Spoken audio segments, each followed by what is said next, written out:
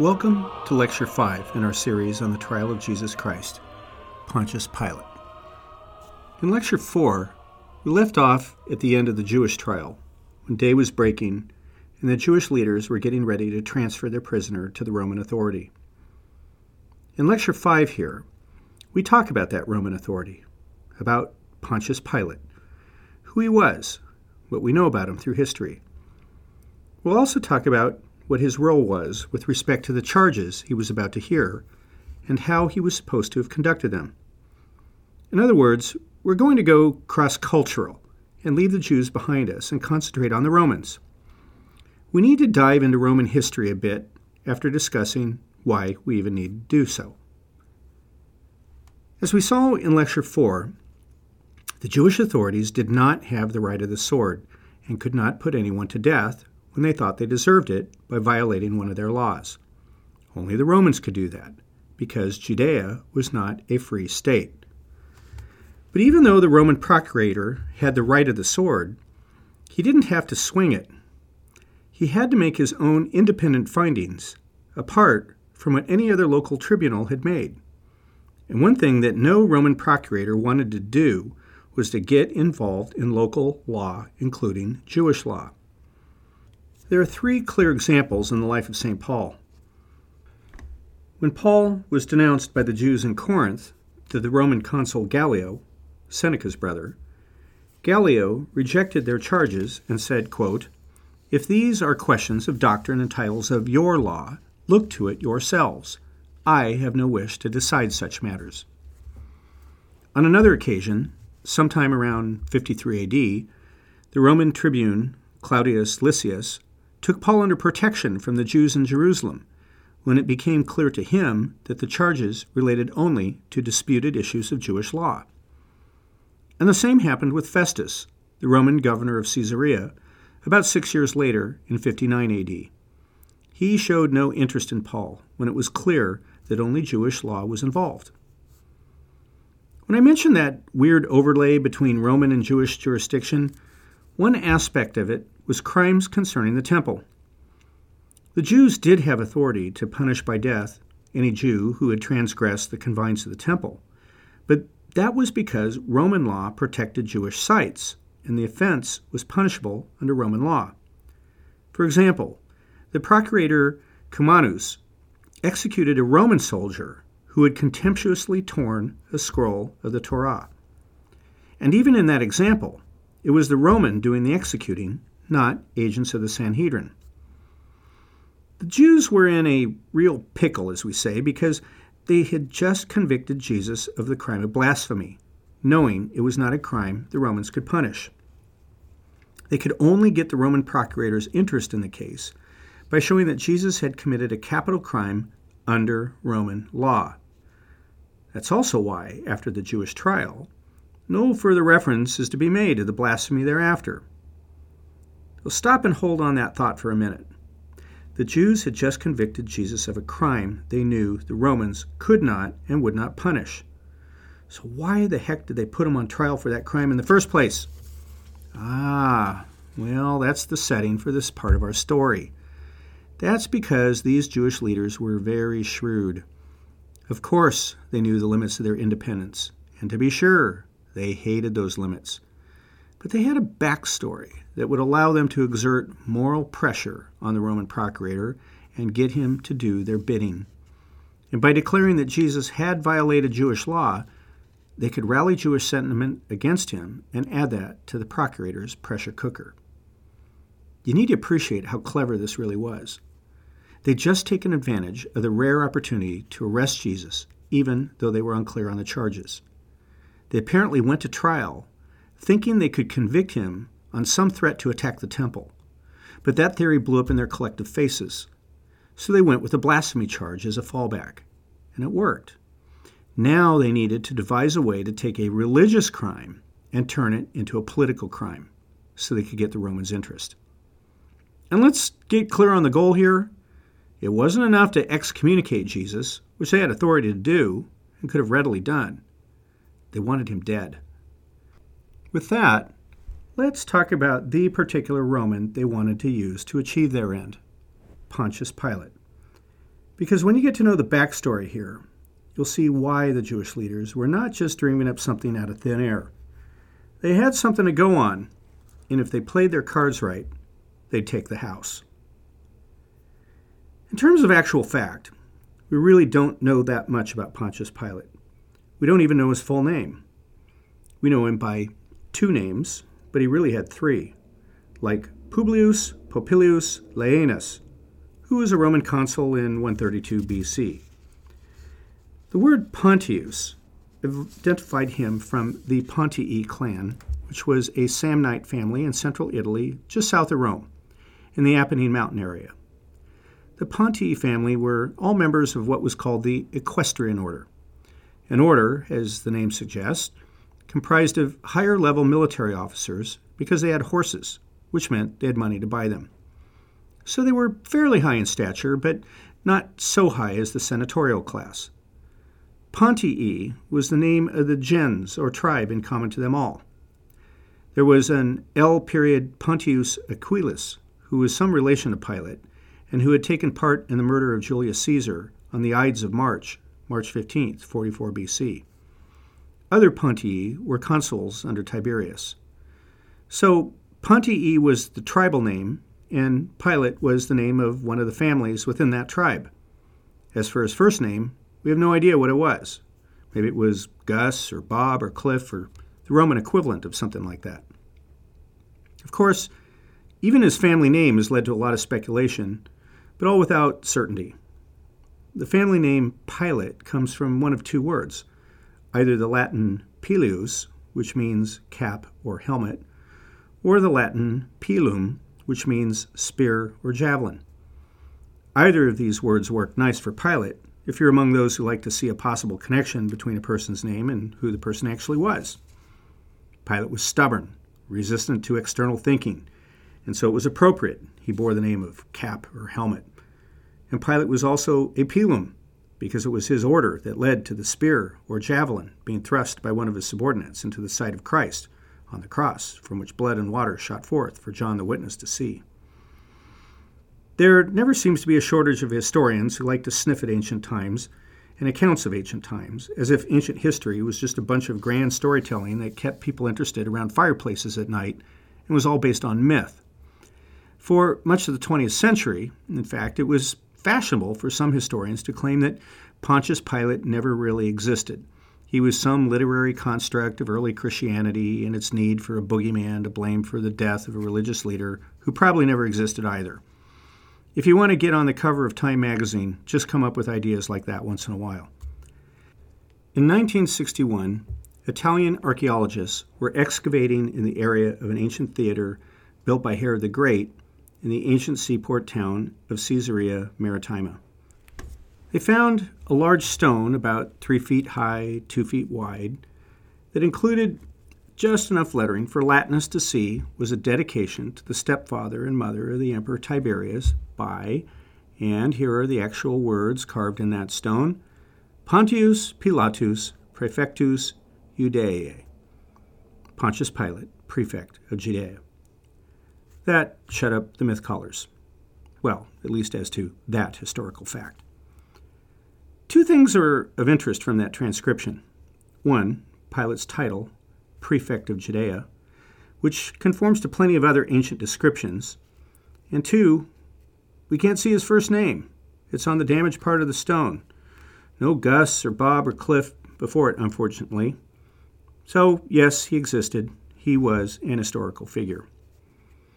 How did he qualify for his employment to the job? We know a bit about what Tiberius Caesar wanted in his appointees. He wanted them to be of decent behavior. They needed to be of good character, but they needed to be less than outstanding. If they were outstanding figures, they'd become a threat to him, and he didn't want any of that. Getting appointed to Judea was not a plum appointment. If you're really special, you got important posts like Egypt or Syria. But Judea, hot, dry, teeming with squabbling people who wanted you dead and gone, not really. His job was pretty simple. Secure the tax revenues, keep the peace, establish trade with Rome, and refrain from colonizing the territory. Remember, the Romans were smart, and they only wanted one thing: expansion of wealth. They knew that once you start subjugating people, they start fighting back. Don't subjugate them unless you really know you can subjugate them. Better to just profit from their local economy. You help them, they help you become an empire. And to keep that profit going, he had to be a pretty good budget guy. He needed to know numbers and the wealth being accumulated around him. He would approve all public works, review the status of slaves, adjudicate wills, issue licenses and permits to use the imperial post. The trade routes were important to him, as were the shipping lanes, as we might call them. Ships could sail around the Mediterranean until about October, when the weather would get rough, and then sailors would wait until about March to get going again. Travel to and from Rome, in the alternative, went various ways by coastal routes and land, and took much longer. You'd be looking at somewhere around a month by open sea and around 2 months over land. Military carriages were the quickest way. The other thing Pilate was responsible for, like all other procurators around the empire, was to keep minute records of everything going on there daily. Tiberius wanted you to be his eyes and ears. Much of a procurator's job was to dictate news to scribes, who would write on thin leaves of wood coated with wax and send them off by ship or carriage back to Rome. And then Tiberius, as he was being transported from Rome to, say, his orgy compound at Capri on the western coast, would read these reports as they came into him from throughout the empire. Another memo to all you budding archaeologists out there. Please, oh please, try to find some of Pilate's records sent to Tiberius.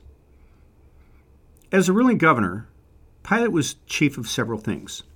He was a chief military officer. He was a chief judge or magistrate. He was a chief fiscal officer. And he was the chief entertainment provider. You heard about bread and circus? That was him. He was in charge of the chariot races, the white, the red, the blue, and the green factions. They actually had these teams, and people identified with them like we do with the Bears, the Rams, the Lions, and the Patriots. Speaking of bears, yes, there were dancing bears, and panthers, and mock naval battles. Yes, Pilate was responsible for all of these. And there was one more thing he was chief of. He was chief bribe acceptor. This role is employed in plenty of places in the world even today. It was true then. Cicero congratulated one of his friends on getting an appointment as procurator somewhere because, as he put it, he could now get something on the side that he deserved. As chief military officer, Pilate was the master and commander of all troops in his area, about 4,000 in Judea, as historians believe. There is a common misconception that every time some Roman soldier appears in scripture or in film or elsewhere, that the soldier is, in fact, Roman. Actually, only the senior officers are Romans, maybe 10% of the military pool. The rest were drawn from the local indigenous population. This was especially true in Judea because Jewish leaders would not enter the service of Rome. And Rome, in turn, realized that the best soldiers you can trust would be local people who hated the Jews, Samaritans, Syrians, and other anti-Semites. So the vast majority of Pilate's troops were not imported Romans, but local, non-Jewish, Jewish haters. There was an enormous clash of cultures between the two groups. The Jews thought they were superior to all. The Romans thought they should rule the world. They were the ones who had built colosseums and the like, and they were particularly confounded with Jewish practices, like circumcision. Why would anybody do that? But the Romans were particularly accommodating to the Jews. They exempted them from Sabbath court appearances. Romans didn't take Saturdays off. They avoided touching money from the first fruits of the Jews. They made it a Roman crime of sacrilege for theft of their holy books or sacred money. And, I love this one, they paid to have 1 bull and 2 goats sacrificed daily in the temple for Tiberius' safety. Talk about hedging your bets. What did Pilate look like? We know 2 things about Roman procurators. They had to be short-haired and clean-shaven. He also had to be at least 30 years old. That was the minimum requirement for being a governor. If he was wearing military garb, you'd find him wearing a leather tunic with a breastplate. If he was in state dress, you'd see him wearing a white toga with a purple border. What was he wearing at Jesus' trial? It was anyone's guess, as he could have been comfortable in his toga, or he may have wanted to demonstrate his military presence by appearing as a general. There are 5 stories we have of Pilate. 3 come from Josephus, 1 from the Jewish historian Philo, the other from the Gospel of Luke. Each of these stories tells us something about Pilate that historians find useful in thinking about Jesus' trial before him. Josephus records Pilate's entry into Judea in the year 26 AD. He was the 5th Roman procurator to come to that region. He didn't normally live in Jerusalem. He lived in Caesarea, about 60 miles northwest of there, on the coast. Caesarea Maritima was one of the amazing public projects that Herod the Great built from about 22 to 10 BC. It had a stunning seaport and harbor, with a walkway over a mile long, extending out as breakwater. It was the largest man-made harbor built in open sea through astonishing feats of engineering that allowed for underwater construction and laying of concrete made of a kind of lime and volcanic ash he imported from Italy, estimated at 44 shiploads at 400 tons each. Next to the harbor, he built storerooms, markets, wide roads, baths, and temples to Rome and Augustus. He built an amphitheater capable of seating 4,000 for plays and for gladiator fights. He built a hippodrome, a long, oblong racetrack capable of seating 10,000. Every 5 years, he hosted major sports competitions and gladiator combat games. The city had walls and gates and paved squares with huge statues and other marvels of Greco-Roman civilization. He built a citadel and a palace, and that was where Pilate mostly lived. At one of those sites is an event that would inaugurate Pilate and set the tone between him and the Jewish leaders right up to Jesus' trial. It was a standoff between them and Pilate at the Hippodrome, but Pilate picked the fight in Jerusalem. When he first came to the area, he marched into Jerusalem at night and posted a bunch of his flags around town. Past Roman troops restrained from carrying the emperor's picture or insignia on banners or flags when entering Jerusalem out of respect for Jewish religious sentiments. The Torah, in Exodus chapter 20, prohibits the making of any graven image or the likeness of anything that might serve as an idol for people to worship instead of God. Well, ancient Jews were in no way opposed to art as such. The notion was that in the holy city of Jerusalem, no temptation toward any idol should be fostered whatsoever. Other Roman leaders respected that. Not Pilate. He thought it was a sign of weakness. And so he posted flags with images or some insignia of Tiberius on them and then marched out. "Don't mess with me. I'm in charge now," he seemed to want to say. "And Tiberius loves me because look how much I honor him." And then he didn't even stay the night. He turned around and marched his troops back up to Caesarea, about 60 miles northwest on the coast. When the Jews awoke in the morning, they were alarmed. They sent emissaries to Pilate, asking him to take them down. Word got back quickly, it seems, that he would not. Jews started streaming out of Jerusalem to head north to Caesarea and implore him to change his mind. Josephus says that some 5,000 Jews traveled there. They implore Pilate even more. He refused to budge. For 5 days and nights, protesters stood outside his palace, picketing, as it were, and entreating him to take the flags down.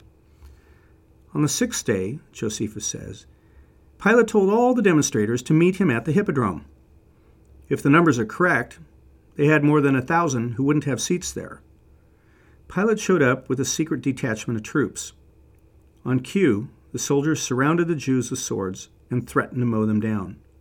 But by surprise, the Jews fell to the ground, pulled their cloaks over their necks to expose them, and said they would rather be slaughtered than suffer such an infringement on their holy city. "Cut off our heads, because we'd rather suffer death than have our sacred city defiled." So, what do you think Pilate was going to do next? Kill 5,000 Jews on his first week on the job? No, that wouldn't impress Tiberius. So he backed down. One historian summed up this event nicely because it tells much about Pilate's character and how we might predict that character to surface later. The episode, he says, shows, quote, a curious mixture of provocation, indecision, stubbornness, and finally weakness. Think about it. Provocation, indecision, stubbornness, and weakness. Pilate was just never very good about playing this game, what happens next? If I do this and then that, what will happen next? And what do you think the Jews thought after this experience? Oh, so this is how he acts. We know how to work him now. We know what buttons to push. Boys, we've got him. There was a second incident like that the ancient Jewish writer Philo records, and, alas, also with scant detail. Apparently, Pilate was staying in Herod's palace in Jerusalem, and he set up something called votive tablets for Tiberius. We really don't know what those were, but they must have, again, had some kind of image on them that caused the same kind of offense as the flags did. The Jews asked Pilate to take them down. Pilate refused. So several prominent Jews, including all 4 of Herod's sons, wrote to Tiberius and asked him to please tell Pilate to take them down. And Tiberius did so. He wrote to Pilate and rebuked him and told him to take them down. So Pilate took them down. And he put them up on the temple of Augustus in Caesarea instead. But what do you think, again, the Jews concluded about that experience? There's a third item we know about Pilate from the Gospel of Luke. It was on the eve of Jesus' second Passover, when Jesus wasn't there, and for reasons unclear, Pilate had his soldiers slaughter a bunch of Galileans in the temple forecourt while they were offering sacrifices. That meant their blood was mingling with the blood of the sacrifices. This was an outrageous act on multiple levels, not only because their people were murdered, but murdered in, of all places, our most holy temple, where we treasure the God of life and offer the lifeblood of his creatures to him as an expression of our love. And the Romans dared to shed the blood of our people and cause their blood to mix with our sacrifices? Why, you loathsome pig. Yes, this angered the Jews greatly, and rightly, and to their very core. Fourth item we get from Josephus, who tells us that the Romans were building a water conduit to Jerusalem. And Pilate started pilfering out of the temple treasury to pay for it. The temple treasury. Not good. So as in Caesarea, we have a kind of reset on the protester and threat game played out previously, this time with different results. Pilate was in Jerusalem one day. A crowd of protesters started assembling near him. Pilate, I'm sure, could see the whole thing coming, and he was ready for some comeuppance. Again, he gave a cue to his soldiers and had them surround the protesters. This time he didn't wait for their sacrificial appeal, and presumably the numbers were much smaller. He gave a nod, and the soldiers then took out cudgels and beat and killed many of them. Think you can try that on me again, do you? Memo to the Jews. Be sure to come in larger numbers next time. There's a fifth historical account we have of Pilate, but I'm going to save that for later. It comes after our story here. Do we know what any of Pilate's contemporaries thought of him? We have 3 to go on. Philo, the Jewish historian, greatly disliked him. Josephus said, quote, he was of an unbending and ruthlessly hard character. King Herod Agrippa I was quoted to have said, quote, corruption, violence, robbery, oppression, humiliation, constant executions without trial, and unlimited intolerable cruelty were the order of the day. But careful historians have found these accurates unfair and inaccurate, as you might surmise if you asked a farmer in 1870 Georgia what he thought of Abraham Lincoln. You might get an honest answer, but it might not be fairly descriptive. There's one tall fact that stands in Pilate's favor. Tiberius let him reign for 10 years. That's an overly long time to suffer a bloodthirsty, corrupt oppressor, if Pilate really was one. And we have a pretty good picture of him from the Passion narratives. First, he showed scruples in how he handled Jesus. He never threw him down the stairs and said, yeah, go ahead and crucify the SOB. Second, he was no one's fool. He knew exactly what the Jewish leaders were up to in bringing Jesus to him, and he wanted no part of their petty envy. There's a guy we haven't talked about yet, and we need to for a bit because a lot of historians have thought he's had some role to play in Jesus' trial. Not any direct role whatsoever, but a kind of influence on Pilate that may have affected Pilate. A lot of historians do not think he had any role, but since they disagree, you should at least have some familiarity with him. And that is Lucius Aelius Sejanus, or Sejanus, as he's commonly known, which shows that we really can live without knowing Pilate's first name, too. Sejanus was one of those Roman figures who have these meteoric rises to power and influence, and then they crash and burn just as hard, even harder.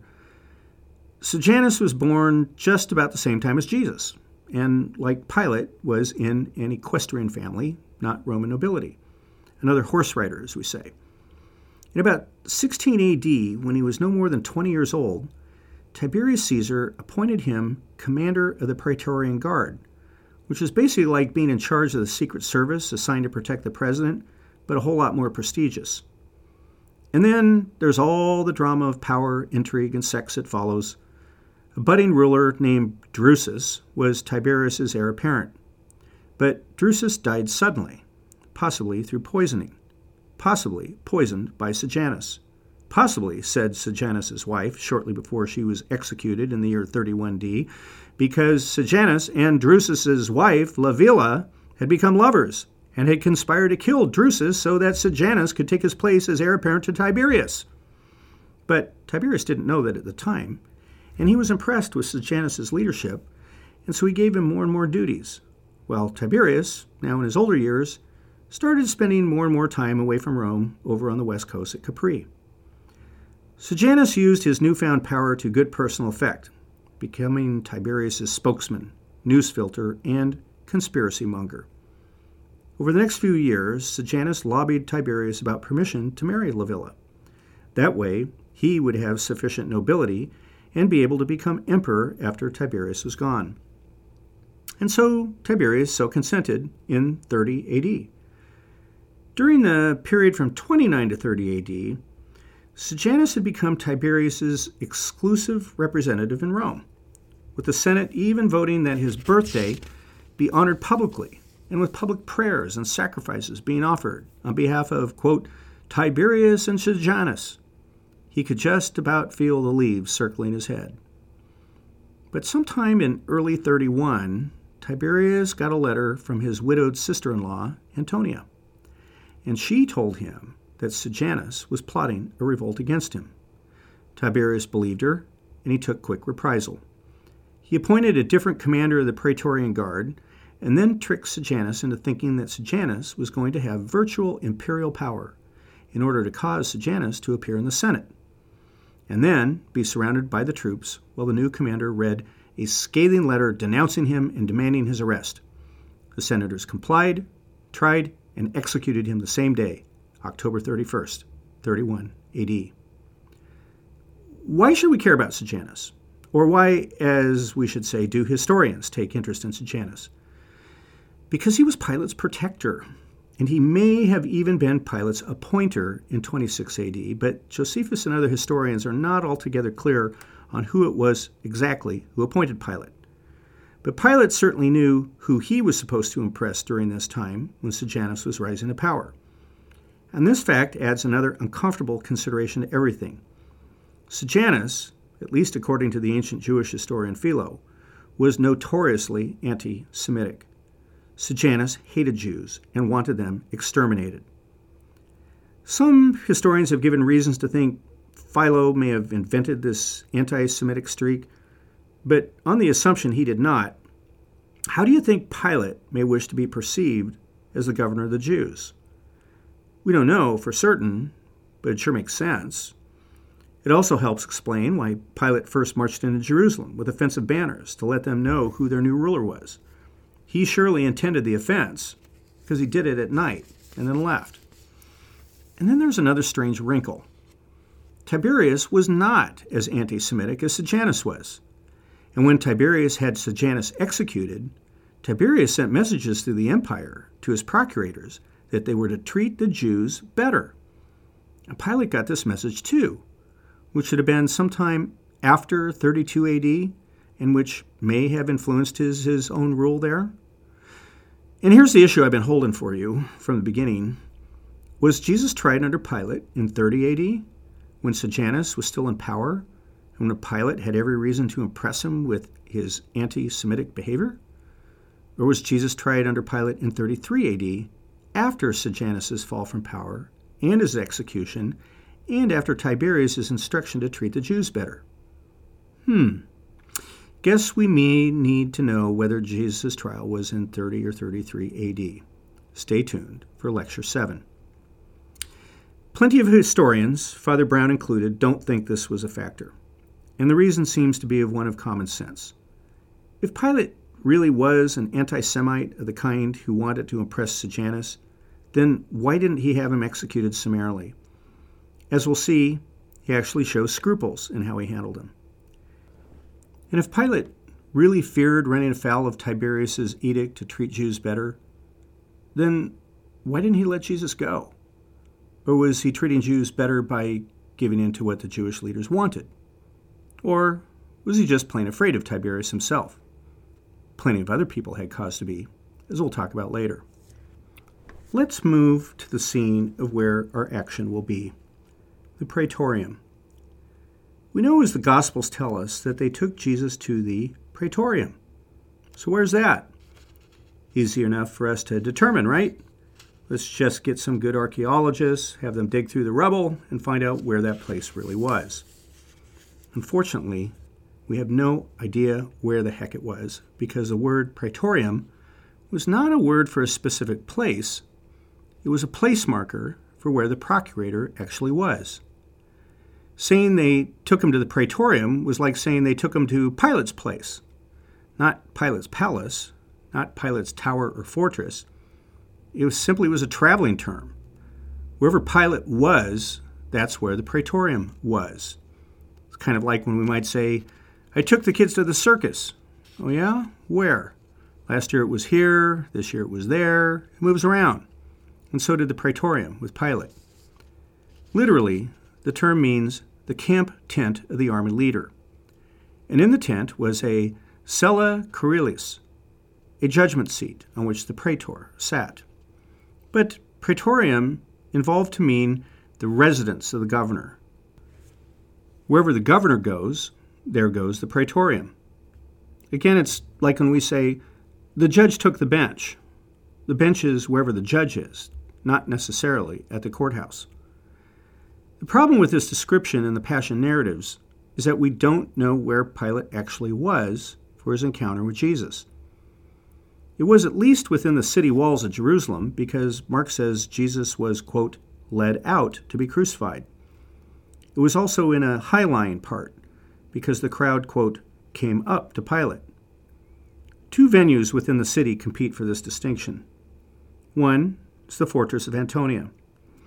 This was the massive stone fortress built smack dab against the northeast temple wall, a high-lying area, and another of those great public works projects launched by Herod the Great, who named it after his patron, Mark Antony, in 31 BC. At the time of Jesus' trial, it was used as barracks for Roman soldiers. It gave them a perfect vantage point to prepare for trouble, because it loomed over the temple grounds and a large quadrant of the city. If you go there now, there's a 1-acre model of first-century Jerusalem showing the Antonia with 4 towers. And you can see lots of cool pictures of it on the internet. But scholars and archaeologists have confirmed Josephus' description of it having only 1 tower. This would have been a logical place for Pilate to be when he was summoned to hear charges against Jesus. Jerusalem was in the midst of its high feast. Civil unrest tended to occur during high feasts. Pilate came down from Caesarea to stay in Jerusalem because of that potential for unrest. He could give immediate commands to troops within the fortress in the event some riot or disturbance broke out. Plus, you get to hang out with the boys, throw dice, drink Egyptian beer, whatever. But there's another candidate for the Praetorium, and Josephus commonly mentions it. Herod's palace. Down a bit, across the city, built against the western wall away from the temple, and also in a high-lying area on the west hill of Jerusalem, south of the Jaffa Gate. This is Herod the Great's palace, and it was every bit as luxurious as you would imagine something like that would be, with an ego and power as great as Herod's was. It was several stories, with spacious interior halls, external courtyards, and with walls high enough to drown out the rabble in the city outside. Servants quietly buffed marble floors and filled baths with hot water and served meals of chicken or pigeons or lamb or beef or fish with grape leaf wraps, goat cheese, eggs and bread and beans and garlic, and olive oil and dates and figs and choice local and imported wines. Small bevies of doves fluttered in and around spacious water fountains and classic Roman and Greek statuary. Roman procurators had the right to stay where Herod stayed. They stayed at his palace in Caesarea, and they stayed at his palace in the city. The procurator, Gessius Florus, who governed from 64 to 66, chose to live at Herod's palace in the city, and he held court on the public square in the front. The procurator Felix, who governed from 52 to 60, liked the ocean breeze better, so he chose to live at Herod's palace in Caesarea. Herod's son, the one from up north in Galilee, yearned for the right to stay there. But no, he stayed at a much less luxurious, smaller palace several blocks away. Pilate had the right to stay at the old man's house because no ethnarch existed in that region, as you will recall. Herod Antipas could enjoy his reign in Galilee up in the north with all the flourish he could extract from people. But when he came to Jerusalem, he was just some foreign dignitary who'd have to get his own lodgings. Thus, Pilate got to stay at the Ritz, while Herod had to settle for the Holiday Inn. Don't feel bad for him. I'm sure it came with a nice breakfast buffet, but without the bacon. So where do you think Pilate stayed when he came to Jerusalem for the Feast of Passover? At the barracks with all the smelly soldiers, or at the Ritz? Let me weight the question just a bit more with a comment my wife made. Where do you think Pilate's wife stayed when she came to town with Pilate? We'll meet up with Claudia Procula in our next lecture, but it's worth mentioning her now because we know she came down from Caesarea to Jerusalem to be there for the feast too. Do you think for a minute she stayed at Antonia? Who wouldn't go for the massage and the manicure and the 5-star fare at Herod's palace? Did Pilate pick a soldier's bed that night instead? Because of the tumult of the feast? Because of marital reasons? Well, that sort of personal information is just not part of our history, nor should it be, I suppose. In any case, take your pick. Pilate could have been either at Herod's palace or the Antonia, because either venue is possible, and we just don't know. As we mentioned, day was breaking when they brought Jesus to the Praetorium, and the Jewish leaders don't enter because they want to avoid ritual defilement. There are so many things that interest historians in the trial of Jesus, and here's one of them. We don't know why the Jewish leaders thought they'd be defiled by entering it. There's nothing in the Levitical law that says Jews can't enter pagan households, even during feasts, nor do any of the 613 mitzvot, or commandments, speak to this issue either. Sure, there are dietary laws, but the Jews weren't going there for breakfast. Was there some fear they might come in contact with leavened bread if they entered the place during the Feast of the Unleavened Bread? Was it because they thought Roman households or their places of governance were somehow intrinsically unclean? There's been a lot of speculation about why they thought so then, but we just don't know. Maybe we'll find out later. What's odd is that the gospel writers added this by way of passing reference, as if everybody back then knew it was so. By now, you know why the Jewish leaders were bringing Jesus to Pilate. The Sanhedrin had no power to execute criminals.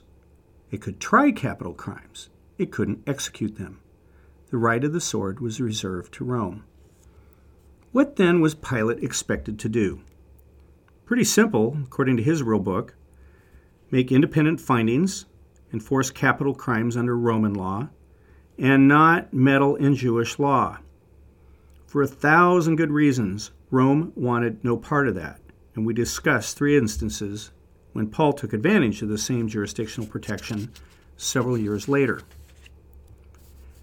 Let's talk about Roman trial process, at least as it existed in Rome. It didn't quite operate that way in the provinces, but if you knew how it went in Rome, then you'd also know why they did what they did in the provinces to achieve similar effect. Roman legal procedure was a long, evolving development over several centuries that ended up forming the basis for modern procedure that exists in the Western world to this day. It started with something known as the 12 Tables, which were a set of laws written down on 12 bronze tables in around 450 BC. And these laws were offered as a way of better representing the interests of the ordinary people, the plebeians, against the dominating interests of the aristocrats, the patricians, which meant men with ancestors. One of those laws concerned how civil disputes would be decided, and the procedure it recognized continued for more than 500 years through the late 2nd century, which of course included our time period here. Under this procedure, the plaintiff approached the defendant in public and called for him to come to court. If he refused, he could be taken there by force. The trial itself was divided into 2 parts. The first was a preliminary hearing held before a magistrate, who decided whether there was an issue to be contested, and if so, what it was.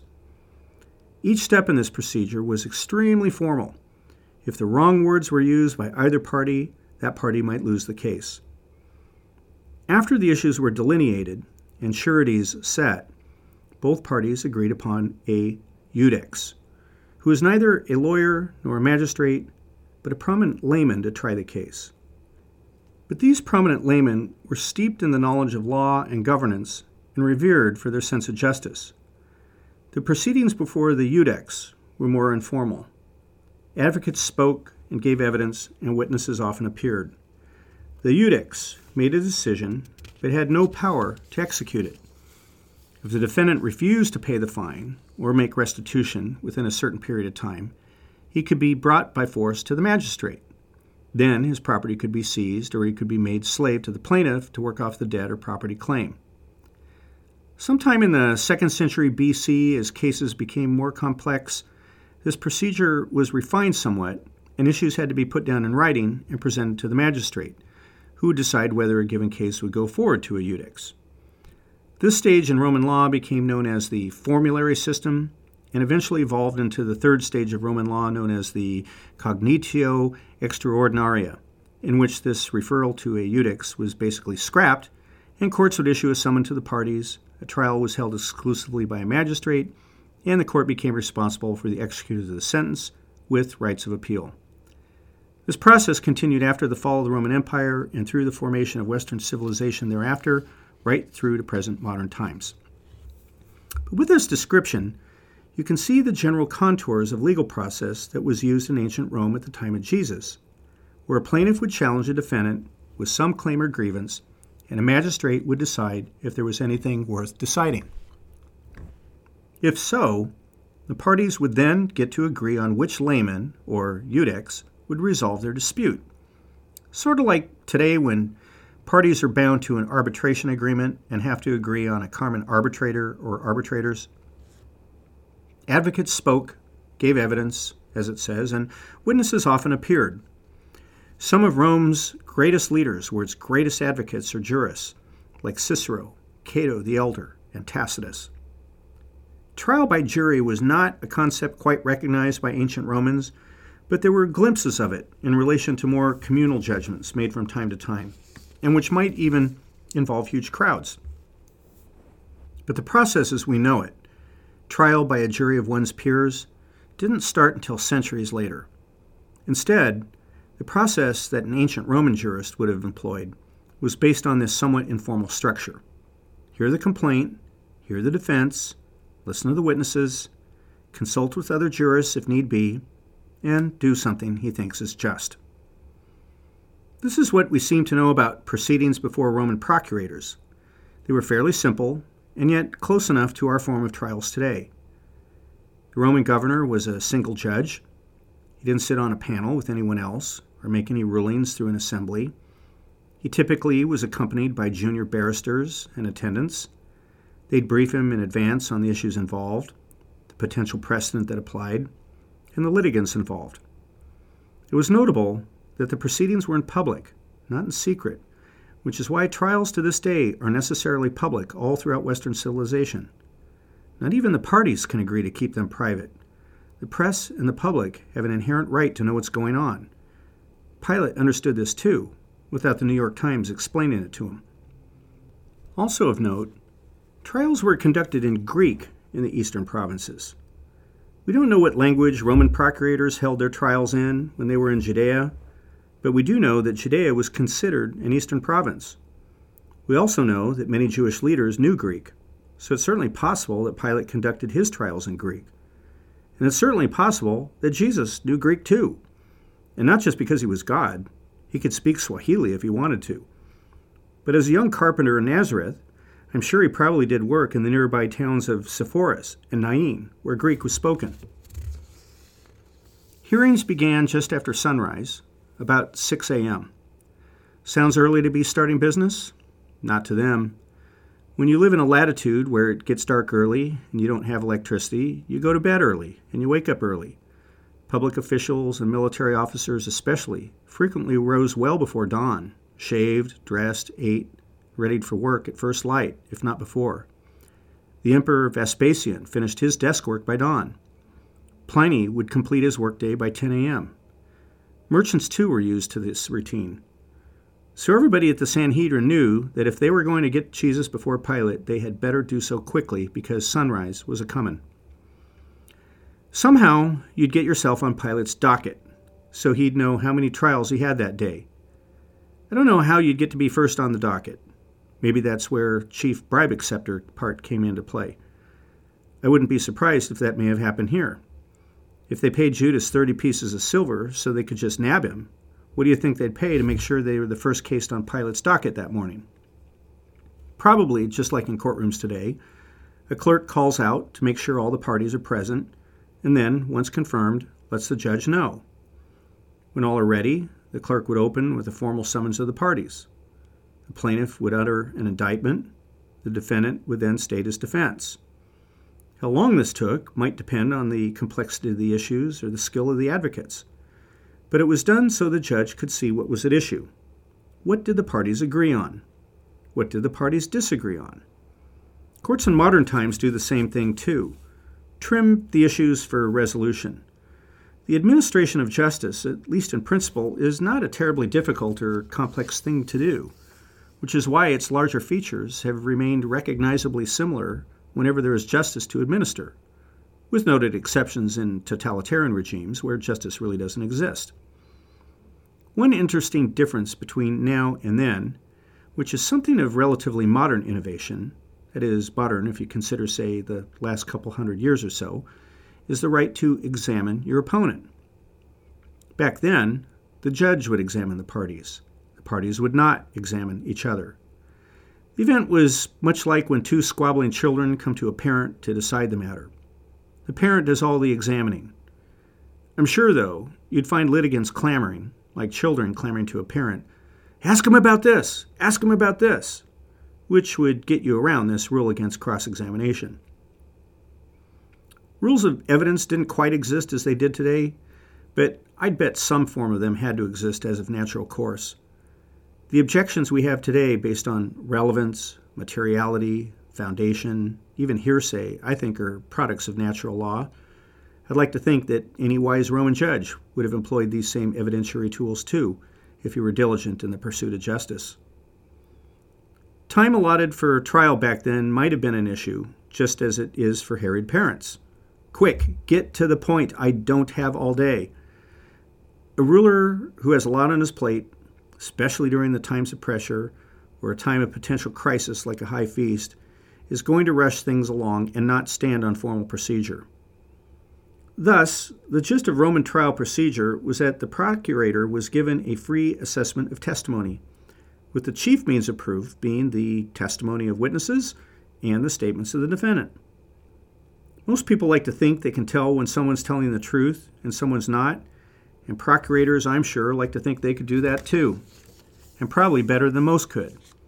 Parents do it all the time of necessity, and they get pretty good at it, even if they don't like to have to do it. Plus, remember, the procurator had assistants with him. Judges often talk with their clerks and use them as sounding boards. Sometimes they're swayed, sometimes not. But it's important, I think, to know that decisions were not supposed to be decided on one's whim or dictate. I'm sure there were bad judges then, like there are bad judges now. But the point is that they saw a higher goal worth striving for that aimed at something good, something noble, a just result, based on the rule of law.